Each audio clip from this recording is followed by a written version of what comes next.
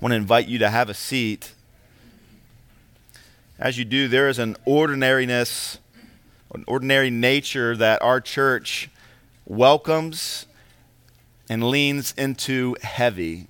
And that ordinary nature is that on a regular basis, week after week, me or somebody else comes and opens this Bible, the same Bible, the one that we have received from God. We read a part of it. We pray about it. We sing about it. We think about it. We talk about it. And we let the Word of God wash over us and change us. We say this a lot here. We say the Word matters. And I hope that that's true of you. I hope that it's okay for that to happen, for us to gather on a regular basis and ask God, leaning into His Word, believing that it will change our lives.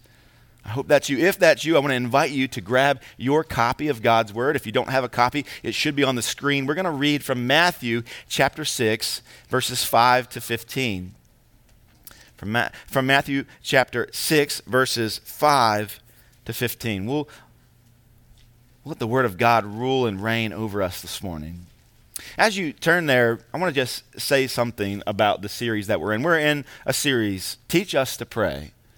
I hope that's been your prayer this week, that God really would teach you to pray. I hope that this week has been marked with a spirit and even an action of prayer more than ever, perhaps. It's been fitting this past week. And so I hope that it has truly been soaked in prayer. Church, our Father, He awaits our prayers. And as we looked at last week, He even expects us to pray, knowing that He is good, seeing our own dependence, our weakness rather, would we not respond in dependence and glorify God in prayer?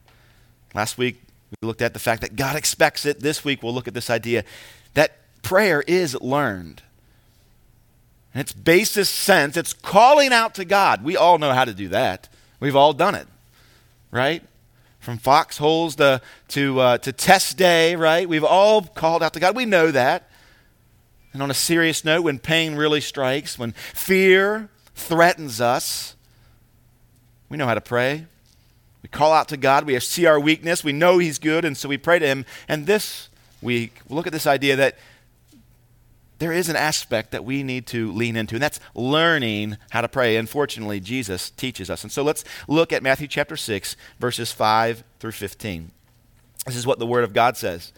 And when you pray, you must not be like the hypocrites, for they love to stand and pray in the synagogues and at the street corners, that they may be seen by others. Truly, I say to you, they have received their reward. But when you pray, go into your room, shut the door, and pray to your Father who is in secret. And your Father who sees in secret will reward you. And when you pray, do not heap up empty phrases as the Gentiles do, for they think that they'll be heard for their many words. Do not be like them. Your Father knows what you need before you ask Him. Pray then like this: Our Father in heaven, hallowed be your name. Your kingdom come. Your will be done on earth as it is in heaven. Give us this day our daily bread, and forgive us our debts, as we also have forgiven our debtors. And lead us not into temptation, but deliver us from evil. For if you forgive others their trespasses, your heavenly Father will also forgive you. But if you do not forgive others their trespasses, neither will your Father forgive your trespasses. This is God's word. Let's ask Him to bless it. Father, simply, we ask that you bless your word. Your word matters, and we need it. We're helpless without it. Would you show us in the way that we should go? Would you teach us to pray? We ask this in the name of Jesus. Amen. Last week, again, we saw that it was possible that we pray so little because we fail to see God's goodness and our own helplessness. And so maybe that's your testimony. You say, well, okay, that's true of me. I have failed to see my own helplessness. I've failed to see God's goodness, and therefore, I don't pray. I don't pray as often as I should. Maybe that's you this morning. Maybe another reason why you have prayed so little, if you're like me, is because you don't know how to pray.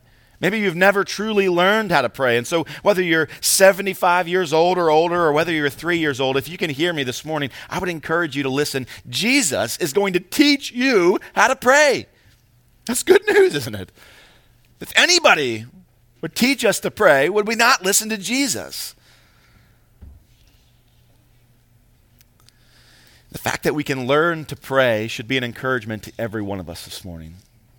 You might think of your own life, you think, well, I just don't have that natural ability to pray. I don't have this or I don't have that. I'm not well spoken. I don't have very deep thoughts about this or that. Well, the good news is the fact that it's something that you can be educated on, it's something that you can learn and grow in, should serve to encourage you this morning.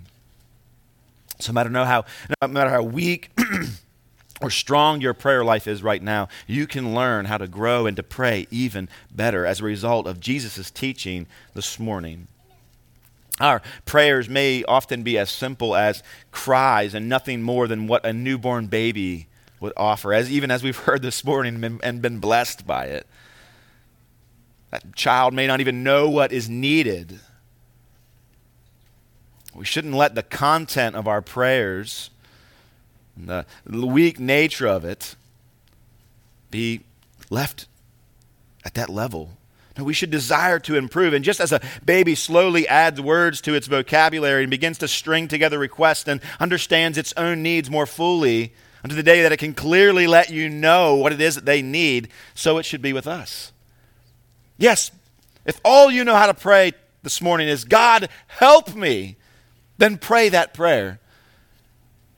But just as a baby learns to request of its mother and father more clearly and accurately, would we not do the same by listening and by doing?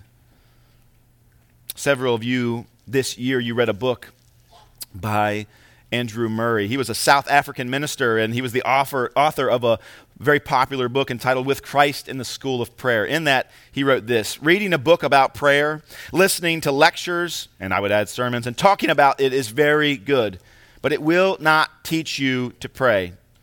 You get nothing without exercise, without practice. I might listen for a year to a professor of music about playing the most beautiful music, but that won't teach me to play an instrument. This morning, if you desire to pray, one of the chief ways that you will begin to grow and learn more about prayer is to do just this: pray. To pray. And so don't forget, lean into the expectation of Christ, to the welcoming invitation of God the Father, that we pray to Him and forget what people hear around you, peer into eternity, and speak to our Father.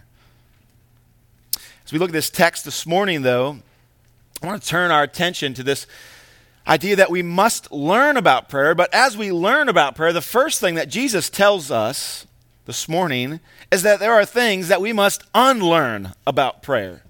There are things that we do naturally in our sinful state that is unhelpful, unbiblical, and I would argue even sinful. And so there's some things that we must unlearn. Jesus is saying as much in this text. And so things about prayer to unlearn. First, we find in verses 5 and 6, and that is the desire to be praised. The desire to be praised. Look at 5 and 6. And when you pray, you must not be like the hypocrites. For they love to stand and pray in the synagogues and at the street corners, that they may be seen by others. Truly, I say to you, they have received their reward. But when you pray, go into your room and shut the door and pray to your Father who is in secret, and your Father who sees in secret will reward you. Isn't it odd that a means of grace such as prayer can be idolatrously turned to be a corrupt method of garnering praise for yourself? It is, though. It's ironic. Because true prayer, as we saw last week, is an act of dependence, not independence. It affirms vulnerability. It affirms weakness. It exalts the one to whom it is directed. When we pray to God, we're lifting Him up. We're making much of Him as the one who can help us. We, the ones in need. And yet these hypocrites were using prayer, how? As a means to lift themselves up in the eyes of the people around them.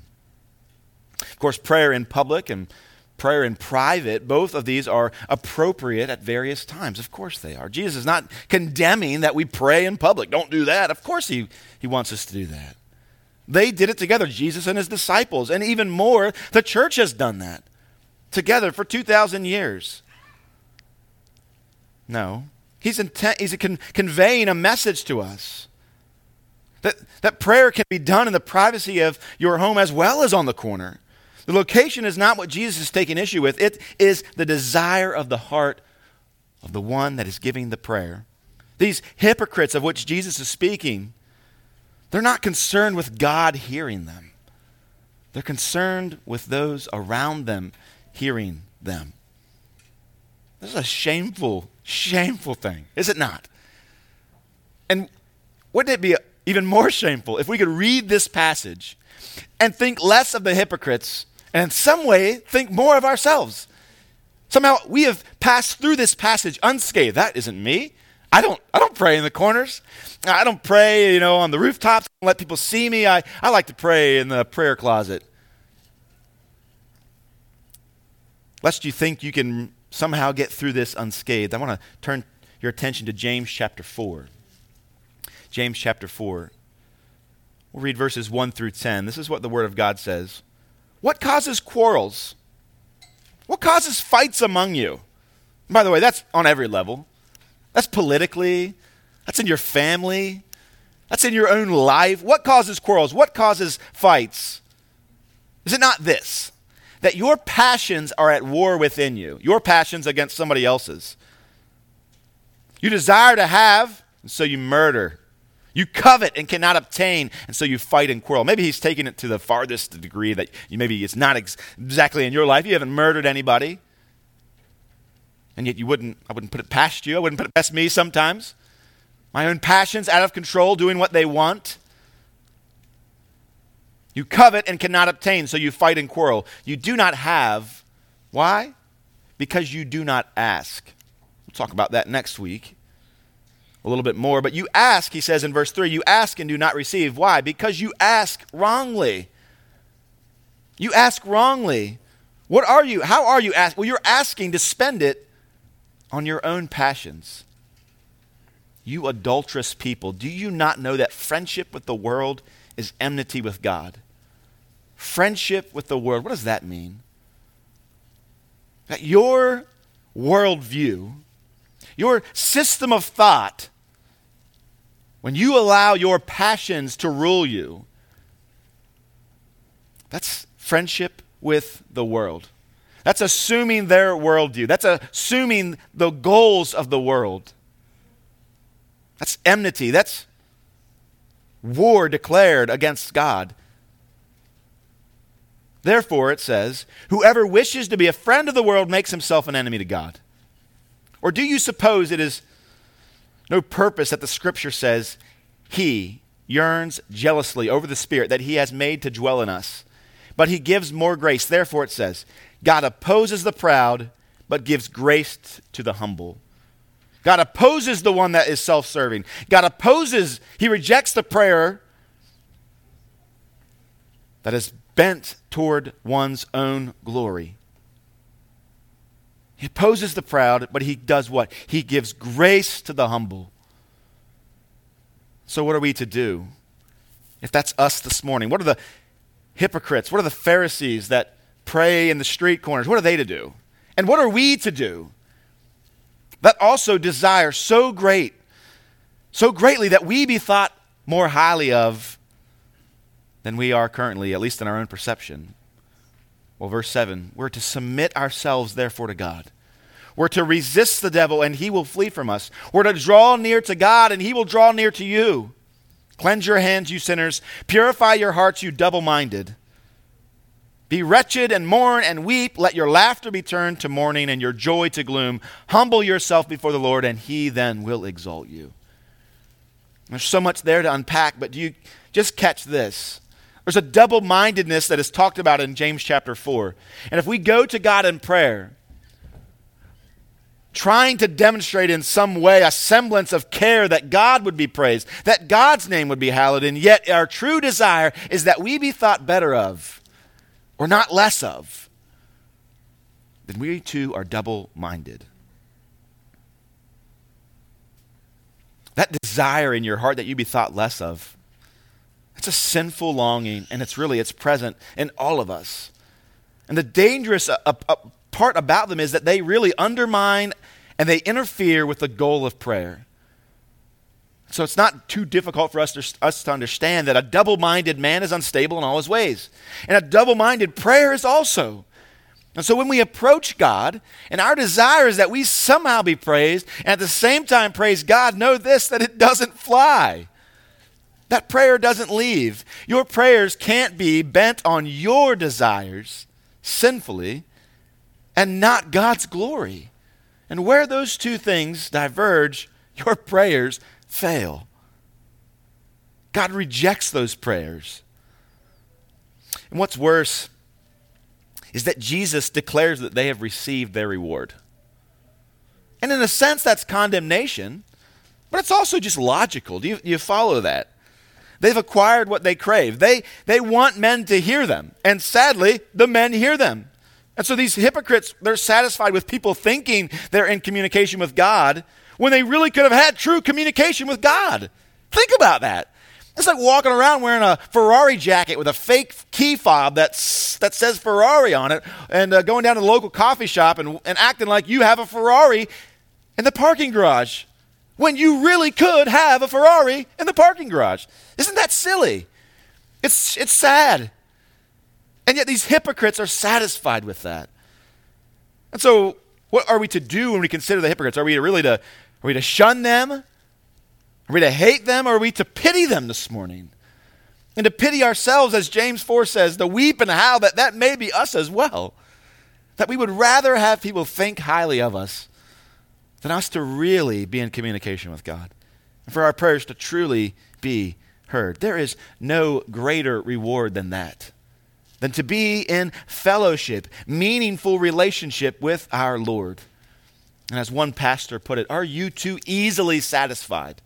This morning, are you more satisfied that people in this church, that people in your family and on your street and in your clump of cubicles, that they would think more highly of you than you really are? Would you rather have one or the other? Jesus is saying to us this morning, the relationship that you have with God, developed through prayer, out of a heart of sincere longing to know him, is far greater than somebody thinking in some religious way that you are a decent person. And so this is a habit of prayer that we this morning are to unlearn. Are you more concerned with your peers hearing your prayer than God? And by the way, that goes both ways. To desire that people think highly of you because they've heard you pray, how is that any different than fearing that people will think less of you because you've prayed? It's the same thing. It's two sides of the same coin, both centered on yourself. This habit of prayer, this desire to be praised by others, it has to be unlearned. It has to be unlearned. Before we move on, I want to just ask a question that will help to unpack the motives behind your heart. This isn't an accusatory thing. This isn't some way I'm trying to be attacking to you, but just asking a question, I think it will help. Do you pray more privately than you do publicly? Do you pray more privately than you do publicly? Is it more important that you pray for your meals than you pray to God when you first wake up? Well, the meals are in front of family, co-workers. You want to make a good impression? There's value in that. Demonstrating a holy, dependent life on God in prayer, there's value in that. But ask yourself, do you pray more privately or publicly? The person, I would argue, that prays more in public than in private really reveals that he's less interested in God's approval than in human praise. The person who prays more in public than in private reveals that he is less interested in God's approval than in human praise. I think this is what Jesus is getting at. What's your desire? Do you mean to garner for yourself praise from those around you through your prayer life? Or do you desire to know God more fully and to depend on Him more deeply? Far from fearing people will judge us as unspiritual and uneducated, we should long for God to hear our prayer. Desiring the praise of others is not the only habit that we must put away this morning, that we must unlearn. We saw that in verses 5 and 6, but now let's turn to verses 7 and 8.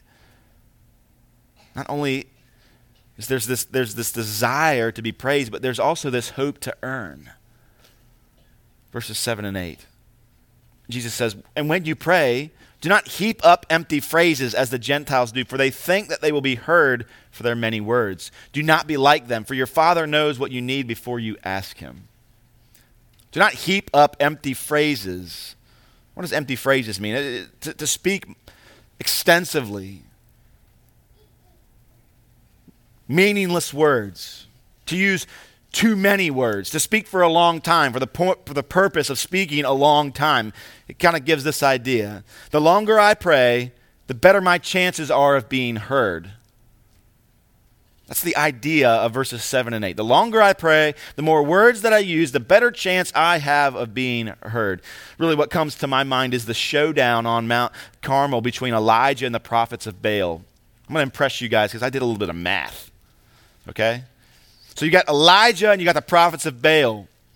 You got Israel that's turned from God. You've got Elijah who seemingly is the only prophet left. He's the only one not bowed the knee to Baal, which isn't true. But in this showdown, it's him versus 450. This is where the math comes in. The evil prophets, they prayed to Baal all day long. It says that they prayed from morning until noon, and then from noon until evening, and nothing happened. Just vain repetition, many words. So if you've got, average length of a day from morning to evening, maybe it's a 8-hour workday. But just in all fairness, we'll drop it down to 6. Let's say they took some breaks here and there. 450 prophets praying, roughly around 30 words per minute, which I'm sure they prayed more than that. If we added all that up, it's a little bit less than 5 million words that were poured out to their God in hopes that He would hear them. This is the Gentile prayer. This is vain babbling, many words. You compare that, contrast it rather with Elijah's prayer. When they were done, he asked them, "Are you done? You have anything else to say? Any other words that you could add in there? I mean, you've already spoken 5 million words collectively. What else are you going to add?" And Elijah steps forward and he prays a simple 58-word prayer in the English. And what happens? God answers his prayer. And so simply put, do we need to have these long prayers? No. Is there anything wrong with a long prayer? Of course not. But thinking that you can somehow, because you've prayed a long time, or because you've used fancy words, or because you've said the same thing over and over and over and over again, that somehow now God has to answer your prayer, it's foolishness. Here's what we know from what Jesus is teaching. The number of words in your prayer and the length of time you spend in prayer has no bearing on the answer to your prayer. Falsely, we think this: longer prayer equals better prayer. And better prayer equals answered prayer. False. False. That's not true with God. That's not true with a God who is good. As he surveys his people who are in need, it's not true. Jesus says here that God knows, that your Father knows your need before you even pray. He already knows it. At the heart of this practice is really a self-dependent desire to earn from God what he's already given to us through Christ. The gift of prayer is not given because of you. It's not given because you've earned it. And neither is the answer to prayer. The fact that we can approach God is not because you've done something great. And the fact that he will answer your prayer, as we'll look at next week, it has nothing to do with you, with your righteousness. It has nothing to do with the fancy words that you use. Whether they're worth a $4 word or a 50-cent word, either way. Even the first prayer of yours that God actually received, the prayer of repentance, it is one answered because Jesus prayed toward that end. God, have mercy on me, a sinner. That prayer can be heard because Jesus prayed, not my will, but yours be done. Father, forgive me, I have sinned. That can be heard because Jesus prayed as such. Father, forgive them. See, our access to God the Father is not achieved through works. It is achieved through mercy. There's no secret techniques that move you up from retail ground to priority express when it comes to prayer. It's a foolish thought that polished prayers ascend any faster or truer than the simple prayer of help. So again, to be clear, Jesus is not condemning longer prayers. Of course not. However, if your goal is to earn the ear of God by extending your prayer time, then it's all wrong. It's all wrong. Our confidence should not be in the eloquence of our prayer, but in the effectiveness of our Savior and his sacrifice. And both desiring to be praised and hope to earn, both of these are functions of the heart. And so when we consider what we're to unlearn as it relates to prayer, it's a matter of the heart. Prayer is not to be used to glorify yourself, nor is it something that you can earn. These are unbiblical, unhelpful habits that we must unlearn, that we must repent of in our hearts. And so there are bad habits and misconceptions surrounding prayer that we need to unlearn. But how can we then pray? What are the components of prayer that we are to include when we actually pray? So we want to level up from just help. What do we do? Well, Jesus gives us an example. Over the years, some have referred to verse 9 and following as the Lord's Prayer, but it really isn't the Lord's Prayer. It's a more proper name for this prayer would be the model prayer. Jesus has given us a model. He's given us an example, and he's teaching his disciples to pray through it. And one of the first components that we see there in verse 9 is one of praise. One of praise. Look, it says, "Our Father in heaven, hallowed be your name."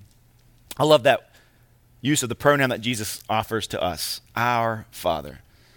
Don't overlook that. The fact that when Jesus tells his disciples, when Jesus tells Christians, when he tells the church to pray, he says, pray in this way, our Father. Let's not miss that. God has given us an invitation through Christ to call him Father. We talked about this a few weeks ago. Many people say, well, aren't we all God's children? In some sense, yes. In the sense that he has created all things. Yes, he is our Father. But in a spiritual sense, the Bible is extremely clear. And I say this with kindness and in love, but in truth. That if you have not turned from your sins and placed your faith in Jesus Christ, your Father is not Yahweh. Your Father is not God. But as Jesus said, your father is Satan. You do his will. You look like him. You have his mannerisms and not God's. And yet if you are a Christian this morning, if you've repented of your sins and placed your faith in Jesus Christ, and that invitation is open to all, if you've done that, then you too can pray, our Father, my Father. It's interesting how Jesus uses pronouns in association with the word Father. Here in Matthew, there's a great study for you to do one day. When he's thinking of forgiveness of sins, he says your Father, not our Father, not my Father. When he's thinking of Jesus or forgiveness of sins, Jesus says your Father. You see that in Matthew 6, verses 14 and 15. He's excluding himself there. But when he speaks of the unique relationship that he has with the Father, one of authority in those senses, what does he say? For instance, Matthew chapter 11, verse 27, he says, my Father, not our Father, but my Father. And here in this passage, he again uses our Father. Why? Why does he do that? He's not including himself. This is a model prayer for his disciples. And so he's saying, when you pray, say our Father. Now, of course, he is, in another sense, Jesus' Father. But the reason why Jesus is not included himself in this Our Father is because that Jesus doesn't have any need of his sins to be forgiven. Why? Because he has no sins. But anyway, that's a total different study. You could do it some other time. But he invites us to pray and direct our needs and our requests to our Father. And what does he say about our Father? Well, he's in heaven. But then he goes on to say, hallowed be your name. Hallowed is an interesting word. It's the verbal form of holy. If I were to describe God as holy, I would say, well, he's holy. But if I were to turn that into a verb and I would say, God needs to be made holy, then I would say, God needs to be hallowed. Well, it doesn't really translate well, and it's terrible theology. God does not need to be made holy. He is holy. And so what is Jesus telling us to pray then? What is he actually saying here?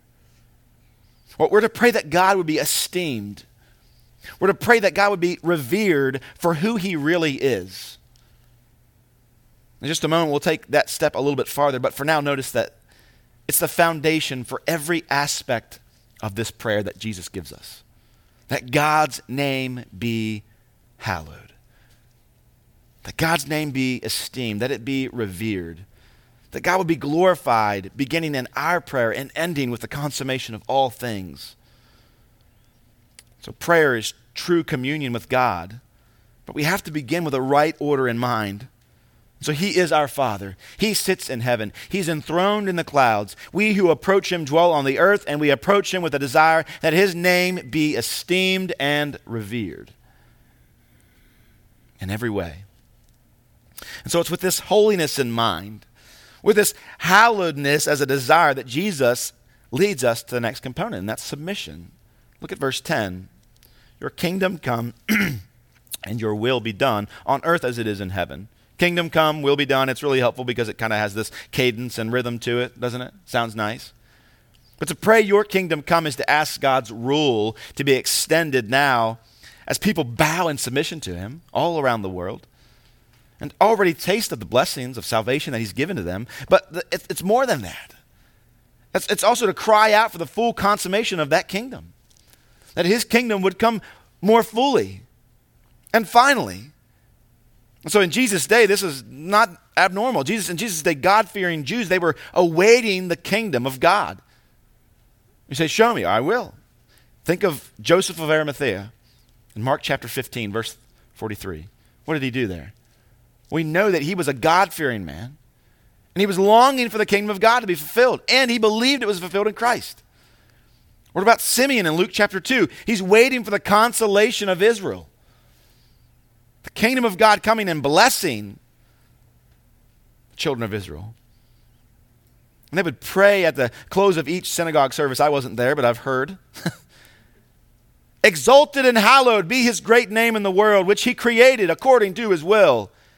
May he let his kingdom rule in your lifetime and in the days and in the lifetime of the whole house of Israel, speedily and soon. And to this say, amen.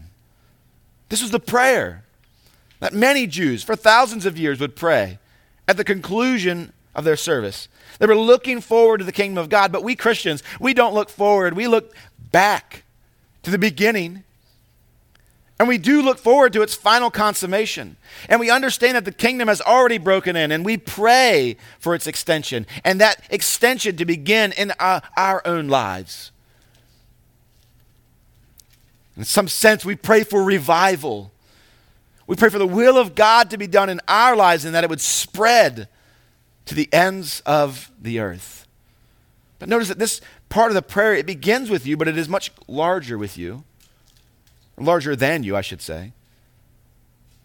We're to pray that the kingdom of God would begin in our hearts and that it would extend to the ends of the earth. We pray for the submission of all creation to the will of God, beginning here, beginning in your life. And so when we pray, as Jesus said, we pray that God would rule and reign in our own hearts, that his will would be done in our everyday lives, and that wouldn't stop there, but that it would extend to the end of the earth. So there's a warning here that when you pray that prayer, you must actually believe that prayer. You must actually desire that prayer. And so the question I would ask you this morning is, do you really desire that? Do you really desire the will of God to be done in your life? You might, in some way, desire that God's will be done, but when it comes down to brass tacks, are you really, really willing to make the decisions necessary to bring your life into the submission and will of God? And to work towards the coming and fulfillment of His kingdom? Is that your desire? And what does that look like on a daily basis? Not just as you pray, but as you live and breathe and move and make decisions as to what you'll eat and where you'll live and what you'll do with your life.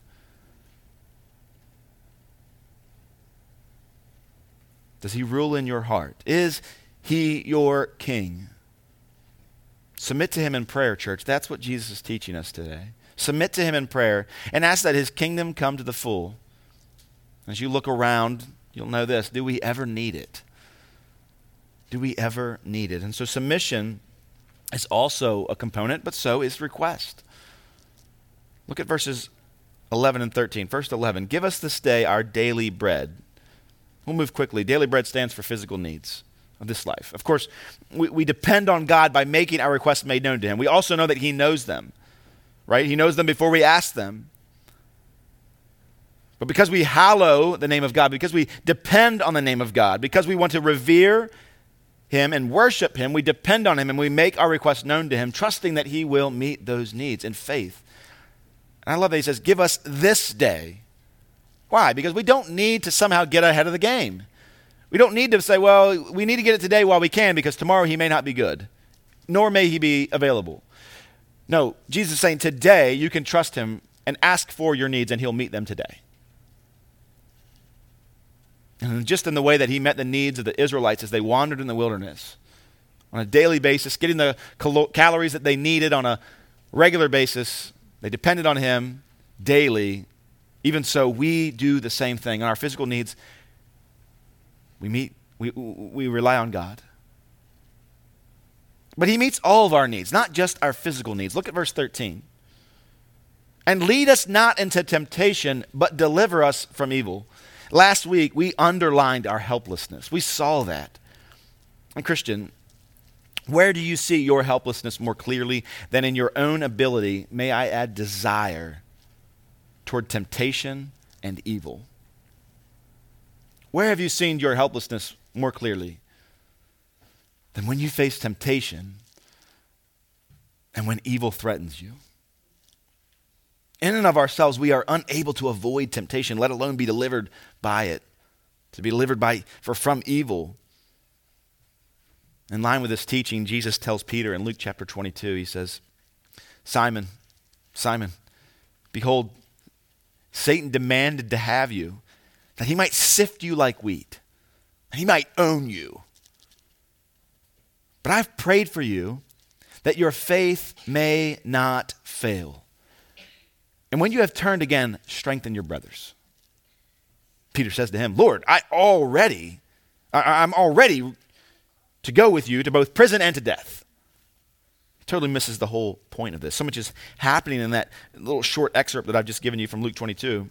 But Jesus is telling Peter, I'm praying for you to not fail in your faith. And isn't that quite a thought, to think that Jesus is praying for us? Think about that. Jesus, just as He is with Peter, is praying for you. He's praying that prayer that He's asking you to pray. He's praying it for you, and we should pray it as well. We would not be led into temptation, but we would be delivered from evil and the evil one itself. Jesus is praying for you. We can assume that Peter, by his response, that he's living in self-confidence. He's not understanding his need for Christ. Maybe desiring to make a good show for the other disciples, he says, no, Lord, I'm ready. No dependence and no humility. And we saw that turned out, right? What happened? Well, he failed miserably. Why? He wasn't depending on God. He wasn't depending on Christ Himself for his spiritual needs. He can handle this himself. He's got this. And even in Jesus' prayer, He says, listen, when that's all said and done, when you've turned again, strengthen your brothers. Even Jesus knew what would happen. He knew the self-reliance that Peter was exuding and leaning into at that moment? We must come to Christ. We must come to God and say, we depend on you, not just for the physical, but also for the spiritual. Depend on God for it. Jesus instructs us as much. And lastly, Jesus asks that we add confession to our prayers. Look at verse 12. Confession. And forgive us our debts as we also have forgiven our debtors. It's interesting that the request for spiritual debts to be forgiven, it's based on verses 14 and 15. It's based on that clause after forgive us our debts. What is that? As we also have forgiven our debtors. We assume that the request for forgiveness comes after the one requesting has forgiven those who have sinned against himself. The invitation is here, just as we saw last week, that we are to ask God for forgiveness of our sins. And so we ask him, we plead with him not to lead us into temptation, but instead to deliver us from evil. And when we still have failed in temptation, we've still chosen to fall headlong into evil, what does he say? Ask me for forgiveness of your spiritual debts, and I will give them to you. 1 John 1:9. So he's more than willing, on the grounds that Christ has in fact paid your sin debt, to forgive you. And so ask. And so ask. And so these are some of the components in quick fashion that we are to include when we pray. But now I want you to notice something else, something I alluded to a moment ago. At the beginning of the model prayer, Jesus had us pray that the name of God the Father be hallowed. Hallowed, again, it's a third person imperative. And what that means is we're to pray to God that they, or that he, this third person, collectively would hallow or make holy God's name. And it kind of, remember, it's a little bit clunky as it translates into English. We don't have third person imperatives, not in this way. But what it's saying is that our desire is that in all things, God's name would be revered, and that would be our primary desire. And so notice in this model prayer that Jesus has given to us, that the foundation for it is the glory and renown and honor of God himself. That his honor would be at the forefront, that his glory would be at the forefront of everything that we pray. And that as we enter into his presence, that we would think of those things and not ourselves. Is it not God's will being done that brings glory to himself? Is it not accomplished in the provision of for God's people physically, as verse 11 says? Is God not glorified? Is he not esteemed when our sins are forgiven? When his people are delivered from evil, as verse 13 says? Is it not hallowing to God? Is it not esteeming to God when the church, all that Jesus instructs us to pray for, is predicated on the hallowing of his name? Everything is based on that. Is that not what brings God the most glory? And that is the basis for why we pray, that God's name would be esteemed. I want to read to you a quote from a famous pastor, very helpful. He says this: the essence of the biblical teaching on sin is that it is essentially a disposition. It is a state of heart. I suppose that we can sum it up by saying that sin is ultimately self-worship and self-adulation. And our Lord shows, what to me is an alarming and terrifying thing, that this tendency on our part to self-adulation is something that follows us even to the very presence of God. It sometimes produces this result, that even when we try to persuade ourselves that we are worshiping God, we are actually worshiping ourselves and doing nothing more. Is it possible that your prayer is more about you than it is about God?